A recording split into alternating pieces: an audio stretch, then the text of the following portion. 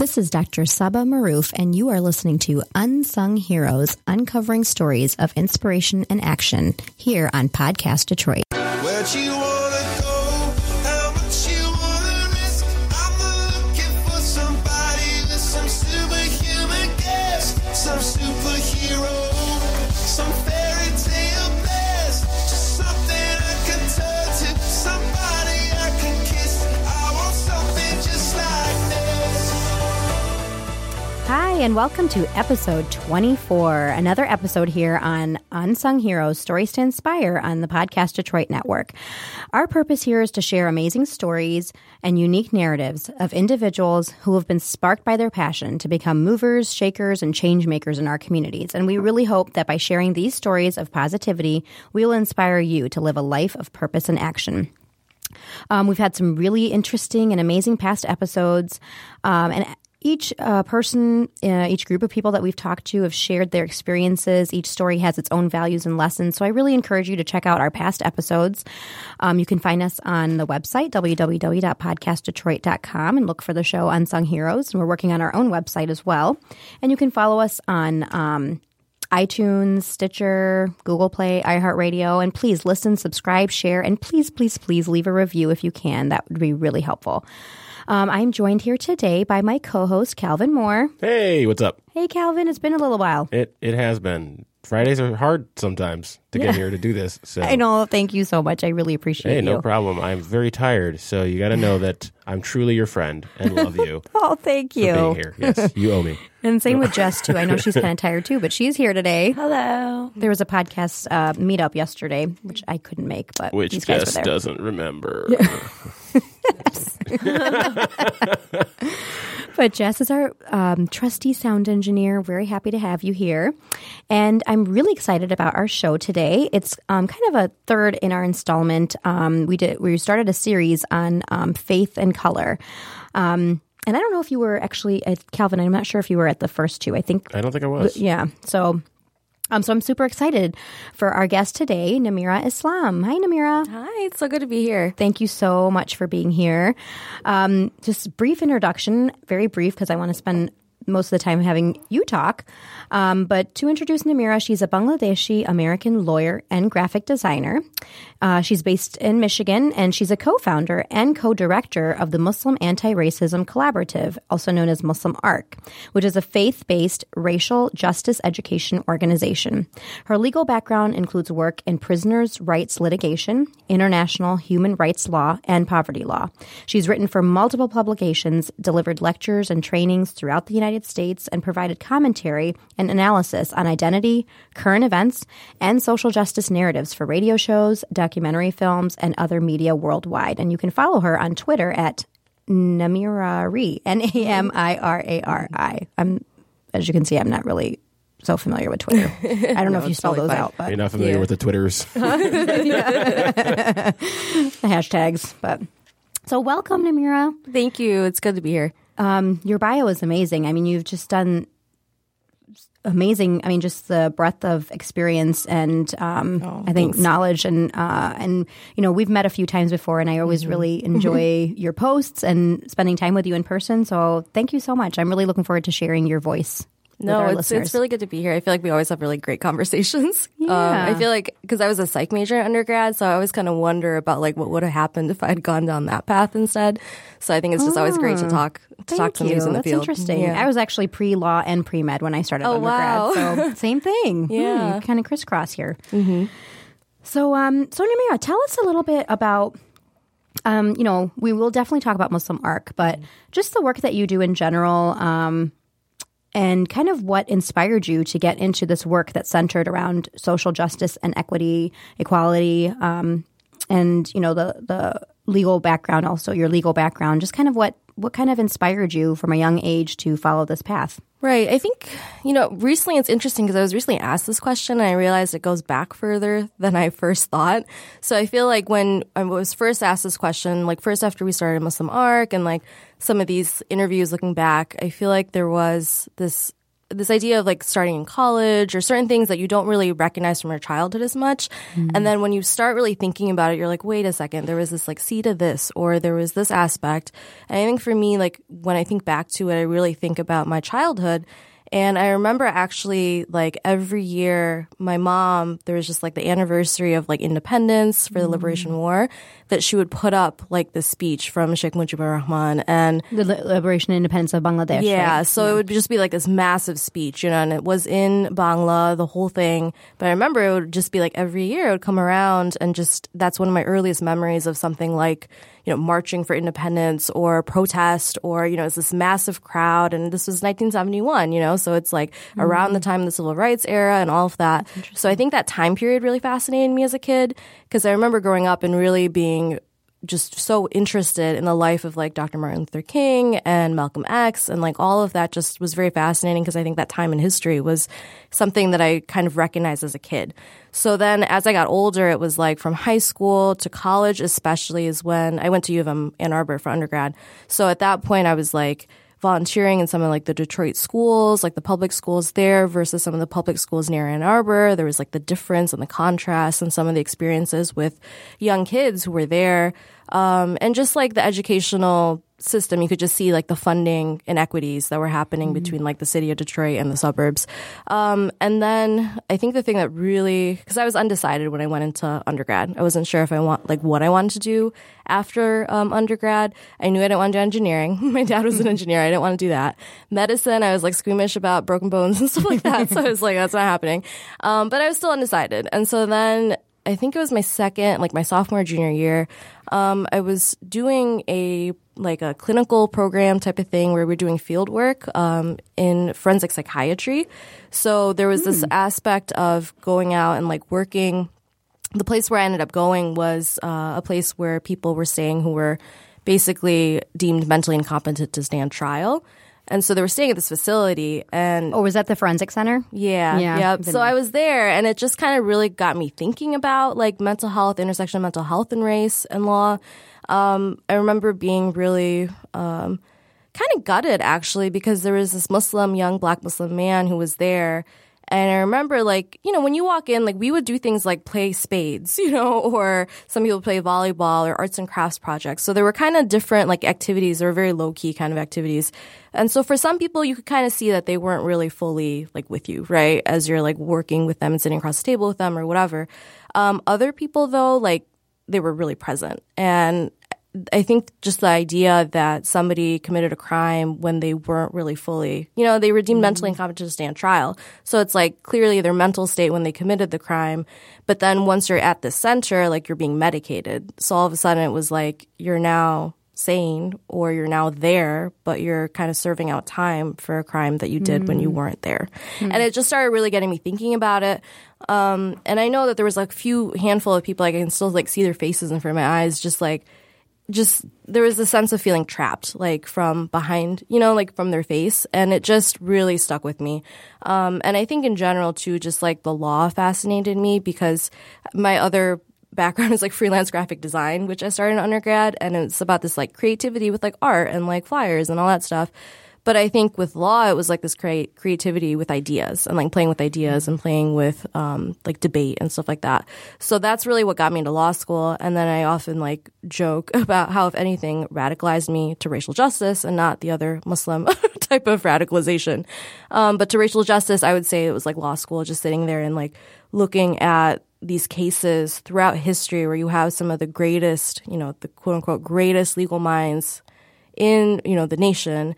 And they're sitting there kind of making these decisions, deciding that Native Americans can't get property because they're not citizens of this country, or that African Americans can't win a case because they're considered property and not human beings.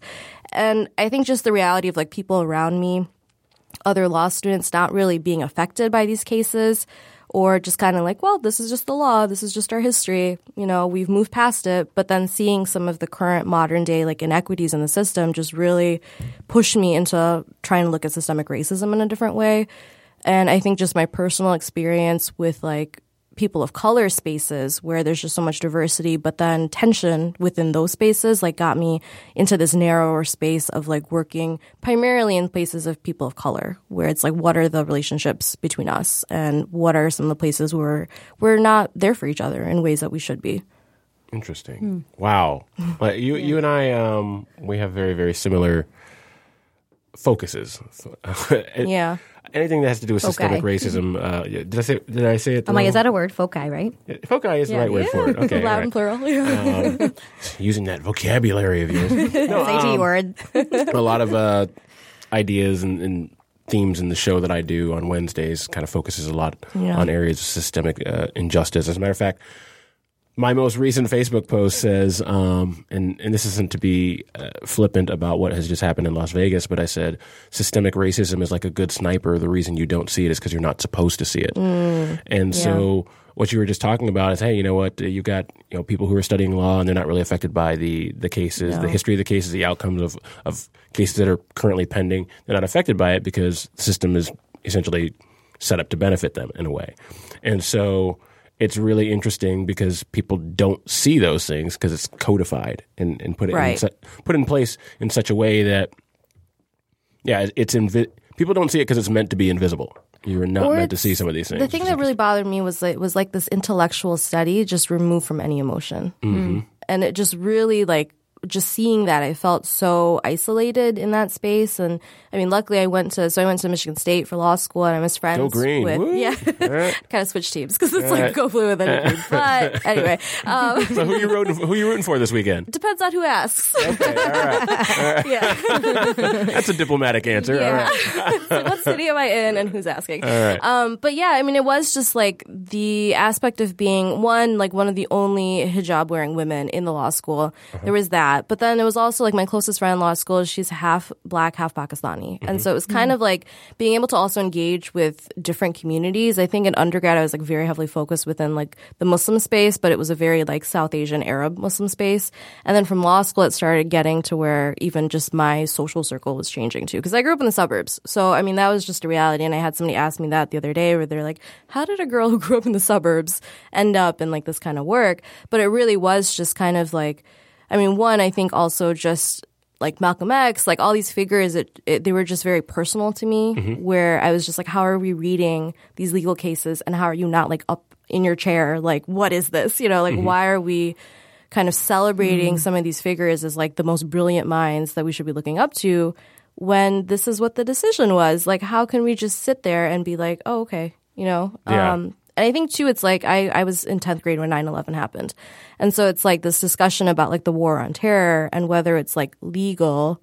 I think that division between like what's legal and what's moral, I think that has always been, I mean, interesting to me, but also a very emotional like topic. And I think that's something that a lot of people, like I just found that very disturbing to me, just to be able to sit in law school and just have people like, well, this is a case. Let me take my case notes and It is what it is. Yeah, it is what it is. Yeah. Emotion. So tell us about Muslim Arc and its inception. Obviously, we're seeing kind of the contours of how you got interested in general. But tell us about Muslim Arc and how did that get started, and why do you think there is need for such an organization in the Muslim community? Because when I think about racism, systemic racism, I'm generally thinking in terms of the whole, outside of something is happening to a group from outside the group. So it seems like, from what I'm reading and understanding about Muslim Arc, it's designed to look at racism within the community. So that's a different point of view that I don't think a lot of people might be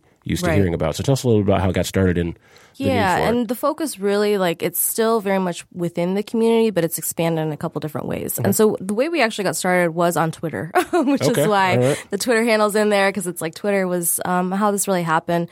At that point, I'd taken the bar exam. I was waiting on my bar exam results, and I think I was like job searching at the time. So I was on Twitter a lot that year, basically. And there were a number of big hashtags that were happening, just went viral. This was back in 2013. And the hashtags had a lot of participation. They were kind of Muslim-y hashtags, about like Muslim women or whatever. And then what ended up happening was, BuzzFeed or some other like blog platform would be like the top 25 tweets you got to see or whatever, right? But the tweets that would be selected out of that, like the mass of tweets that came in, always kind of represented the South Asian Arab Muslim perspective. Sometimes you'd have like a white convert perspective in there, but very little, if at all, Black Muslim representation, Latino Muslim, like representation. Some of these groups were just completely missing from the curated narrative, even though they were participating in the conversation like on Twitter. And so people were commenting about this and just talking about how this reflects often the mainstream narrative about Muslims in this country in general. And it's just Twitter is like a manifestation of that. So what I ended up doing, since I was unemployed and had some time, right, I pulled kind of the email addresses. I collected them from some of like maybe the 20, 24 people who had been commenting on this like phenomenon happening and just how this needs to change. So I was like, let me email you guys. And really my only like interest in it was just, okay, people were wanting to do like a hashtag conversation around this erasure. So I was like, okay, what is the hashtag conversation? Like, what's the hashtag going to be and when is it going to be? And then at that point, I was connected with Marguerite Hill, who we had on, she was on our episode. And so my too, I forgot to mention. co-founder, yeah. So my co-founder at that point, like somebody had suggested like reach out to her. And so I did. And at that point she was like, a hashtag's great. But as an educator with, years of experience, like, can we do something a little bit more long term? And we were like, okay, what are you thinking? And she was like, I've got some lesson plans that I've been developing to talk about racism to like an age appropriate, like kids and in Islamic schools. And I was like, well, I've got graphic design background. Let's put together a small website, 3 pages, like with a little bit of information, some lesson plans, and then that's it, And then we launched Being Black and Muslim was the hashtag we launched in February. And it was trending globally in 7.5 hours. Wow. Yes. And so people were just reaching out from all over. And the thing that was really fascinating to us was that the conversation, despite people coming from rural backgrounds, urban backgrounds, different ages, they're all commenting on like the same trends within the spaces that they were walking into. And we were like, clearly this suggests a more systemic issue within the Muslim space that also then reflects kind of this external context of where we live and a world kind of structured around this issue of white supremacy. So our hypothesis, and it's still like our hypothesis, is that if we can better address racial injustice within the Muslim space, which is, Muslims are the most diverse faith community in the world, that if we can properly do it here, if we can educate, if we can train people to address these issues better with one another and also kind of come together to address them from this wider systemic lens, then we can do that anywhere, in any community. So how do you, like white supremacy is a difficult topic for a lot of people. It's a non-starter for a lot of people. You'll get certain things that are thrown out there which the person doesn't care about. Right. I don't care about this thing. I'm just going, well, what about black on black violence? Like they don't want to talk about police brutality. It's like, what about that? So how do you talk about white supremacy without alienating the people who benefit most from it? Because I think a lot of white people especially feel like, well, you're saying I did it. You're blaming me for systemic oppression. Like, no, that's not what we're saying. So how do you organizationally approach dealing with the wider systemic racism, the white supremacy in the culture? How do you deal with that without alienating people, I suppose? Right. And that's something that I think our model is really unique in the sense that we have this like multidisciplinary approach. So when we first started, it was a very intentional decision to put together these different approaches. So for example, for us, like it's not about just dropping critical race theory onto the Muslim community because that's something that a lot of people do, right? Where they're just like, well, it's white and black. and we're just going to do an analysis that way. Whereas the Muslim community, it's not as if there are issues in terms of white privilege within the Muslim space, but it's not as if it's like white Muslim converts or second generation or whatever. White Muslims are kind of holding all of the power within the Muslim space, and therefore it's just a white and black discussion.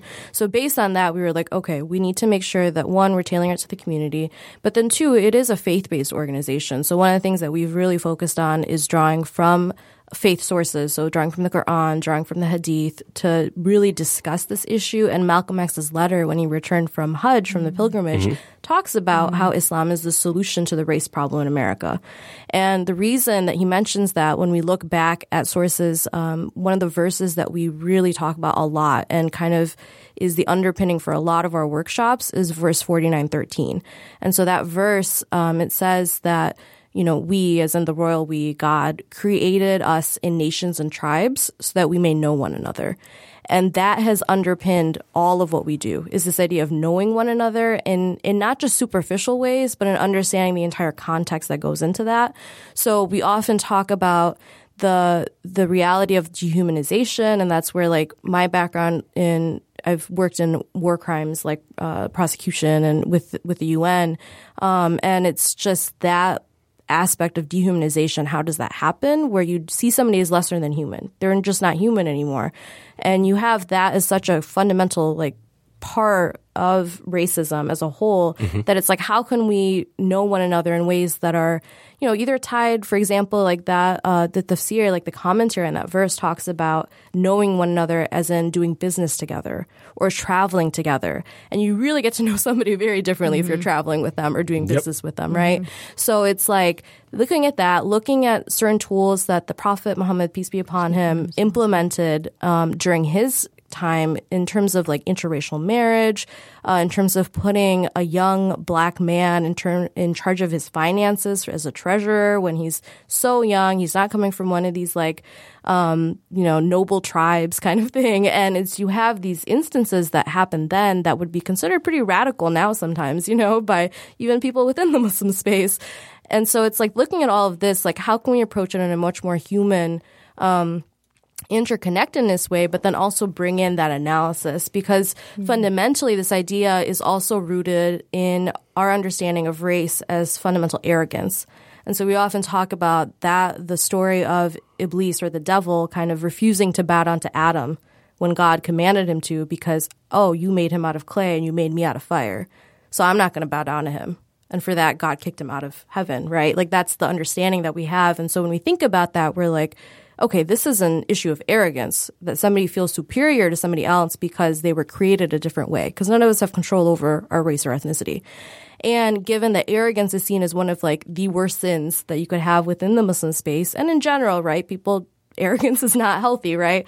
And so we approached it from that angle too, of like, hey, do you have concern for yourself? Because you will be asked about this issue later. It's not as if you can just think that, hey, I can just be racist all my life. And then, if you believe in a hereafter, if you believe that there is a life after this, that you're not going to be held accountable for that. So you have a self-interest in figuring this out. And in making sure that you are standing for justice. There's such a strong like social justice ethos within the faith.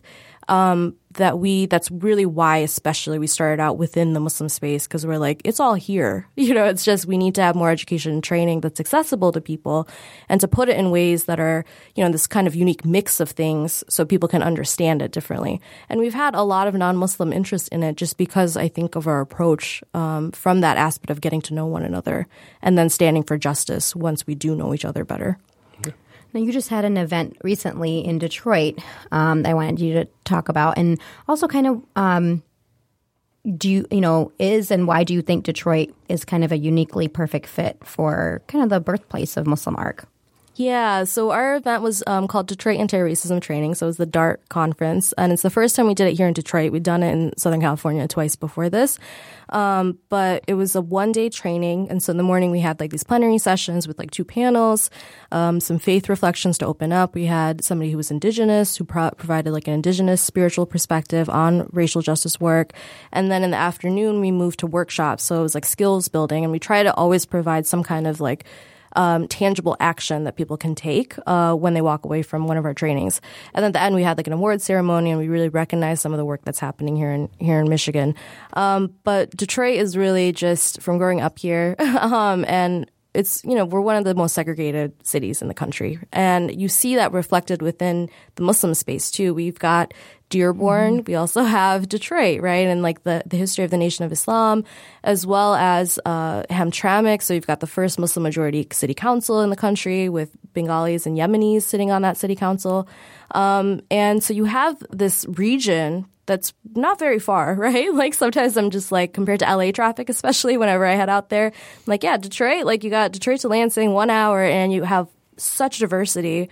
You have people who are really thriving in that diversity, but then you just don't have people who don't know each other. And so one of the things that really, it's both humbling, but also kind of blew me away was that when we started doing Muslim Arc's work, I would have, groups of people where we all grew up in Michigan. We were all born, some of us like born and raised in Michigan, and yet we were meeting each other for the first time. And it's within just the Muslim space that this is happening. So you see it reflected just in the broader space too. And it's just been really amazing to see that, where it's like, for us to be able to come together across a multi-faith, multi-ethnic lines to work on this issue of racial justice especially has been really powerful. And for DART, like we did some review of like the attendees, and it was like 36% non-Muslim was in the crowd, and you had multiple racial, ethnic backgrounds in the room. And I think, if we can get that right, like, I think that puts us in a good place to address these systemic inequalities. And so what are, in terms of addressing some of these issues, what are the main challenges you find in addressing the issues within the Muslim community? I think what you touched on earlier, which is that some people do benefit more, right, from kind of being able to buy into the white supremacist kind of the benefits that come with the system. So we deal a lot with the model minority issue, and I can deal with that. I think that's one of the things that... So define that for people. Yeah, you sure. say model minority and just gloss right over it. Right. People are like, wait, what? What's that? I don't know what that is. Yeah, so the idea of the model minority is that we are, certain groups of minorities or people who are non-white are kind of the good minorities. So we're the ones who work the hardest, and we're the most educated, and we're good citizens.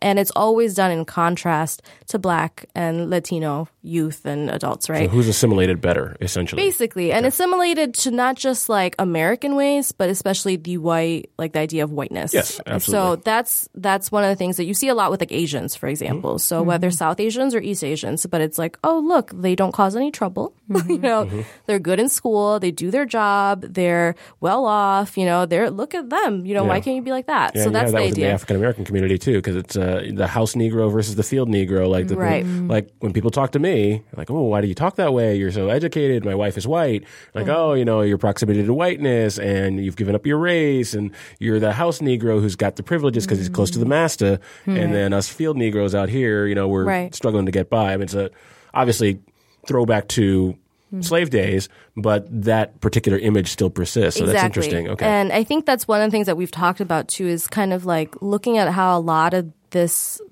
like the way things are set up, are rooted in anti-Blackness, right? It's like model minority. Absolutely. It completely ties into kind of these issues.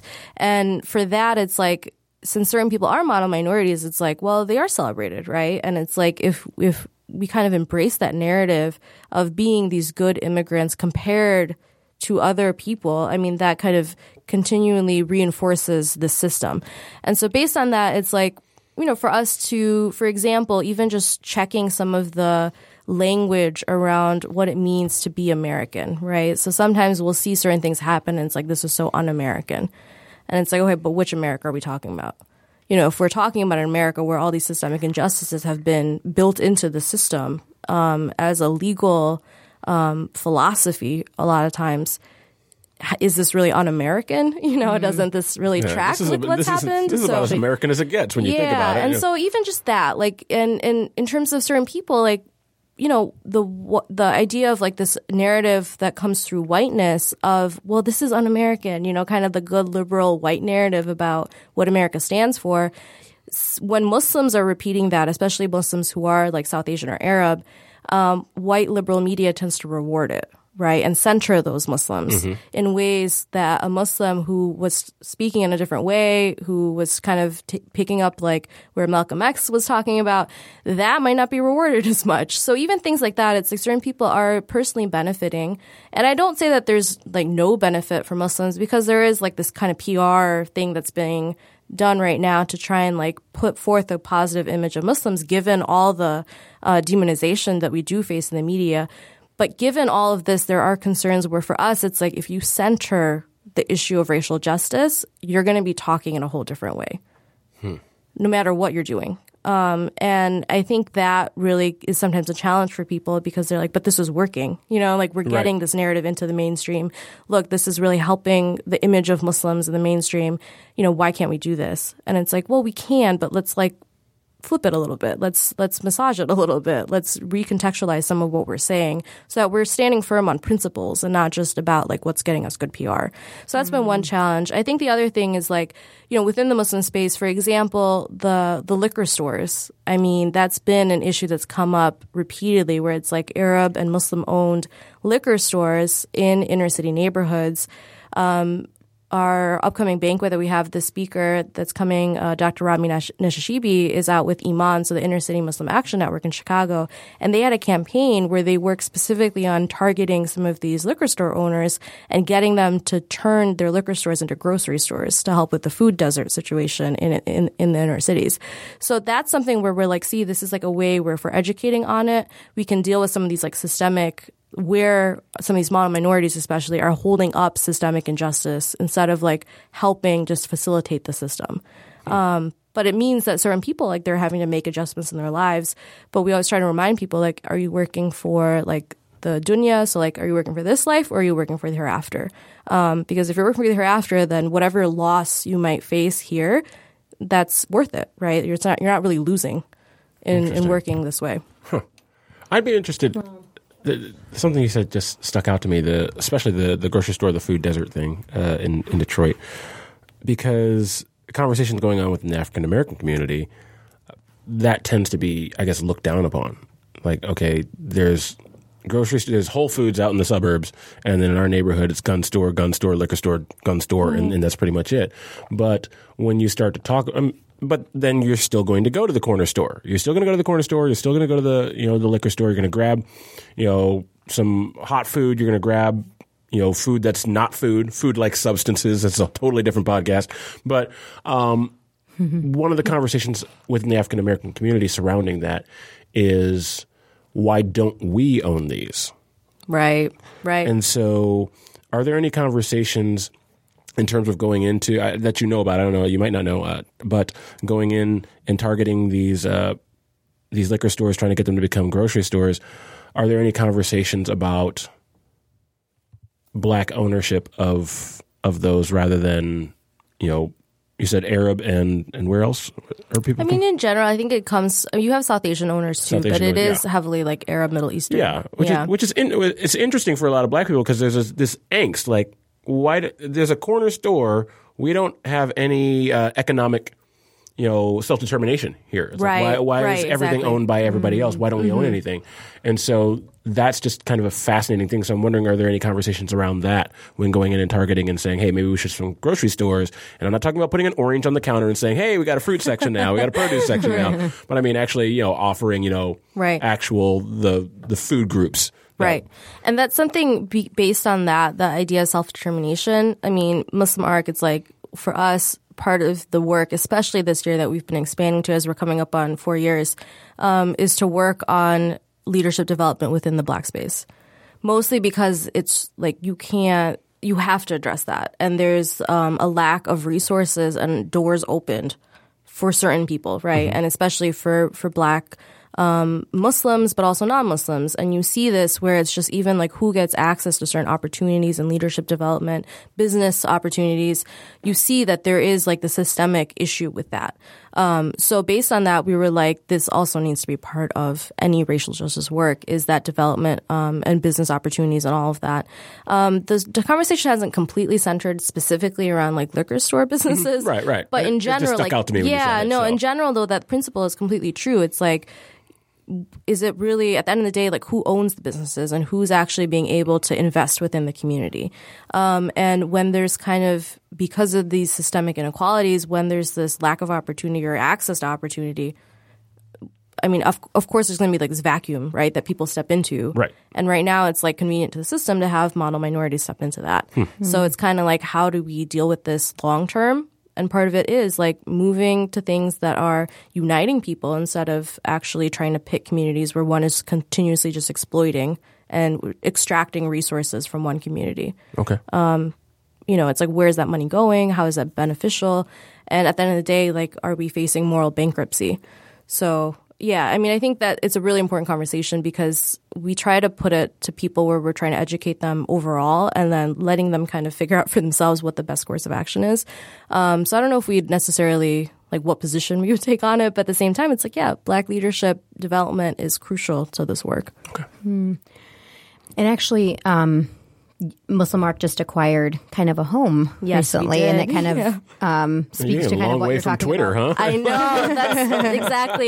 That's exactly what we've been so like, I've just been blown away by it really, is that after like 3.5 years, we're coming up 4 years in February. So it's like after 3.5 years, we just bought a house in Northwest Detroit, and it's near the Muslim Center. And this is part of that whole idea of like Black-led development because it's a house that's under Dream of Detroit. So Dream of Detroit, is a community-led initiative where they're near the Muslim Center. Crane, actually, from Dream of Detroit in a few weeks. Oh, awesome. Okay, so he can talk more about it because I know his pitch for Dream of Detroit is better than mine. But Dream, they have this neighborhood, the Linwood-Davison area, and you've got these houses that, were hit. These neighborhoods were hit pretty hard by the foreclosure crisis and all of that. So we bought one of the houses, and we just are starting the process of rehabbing the house. Okay. And that's going to be our physical headquarters. So Well, if you need help, call me. I got a gazillion tools. He's gotten really good at this. Okay, good to know. I've gotten really good at it. I'm not even kidding. I've finished rehabbing a house, and I'm like, what am I going to do with all these tools I bought now? They're just sitting in a corner. Well, yep. Now you know. Yeah. Did like a patio from scratch and like. Wow. Okay. Yeah. Okay. Yep. We'll need to talk, but absolutely. I mean, that's kind of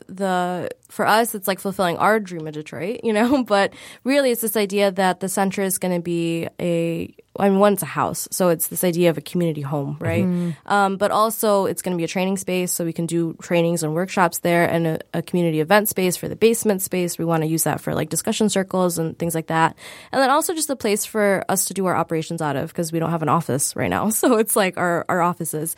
But we do have like a gala coming up on November 18th. We just confirmed the Wright Center or the Wright Museum for our venue. And so that's coming up. Wow. So we're going to try and we're starting like a crowdfunding campaign next week, actually. And then we're going to try and raise the rest of the money at the gala to get this rehabbed and ready to open. Friday night, right? It's a Saturday. Saturday Yeah. night. Okay. November 18th. All right. Yay. All right. So just before we kind of wrap up here, Namira, I think it's interesting also just kind of your background. I think that kind of speaks to a lot of your passion and your work. Being of Bengali background,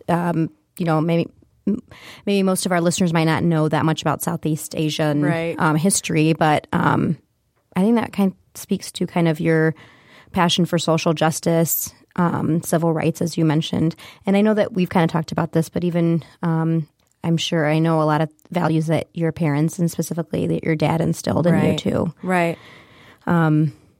And I don't know if you want to say anything about that because I know that I think you lost your father a few years ago. Yes. Yeah. So it's been 2 years as of this July.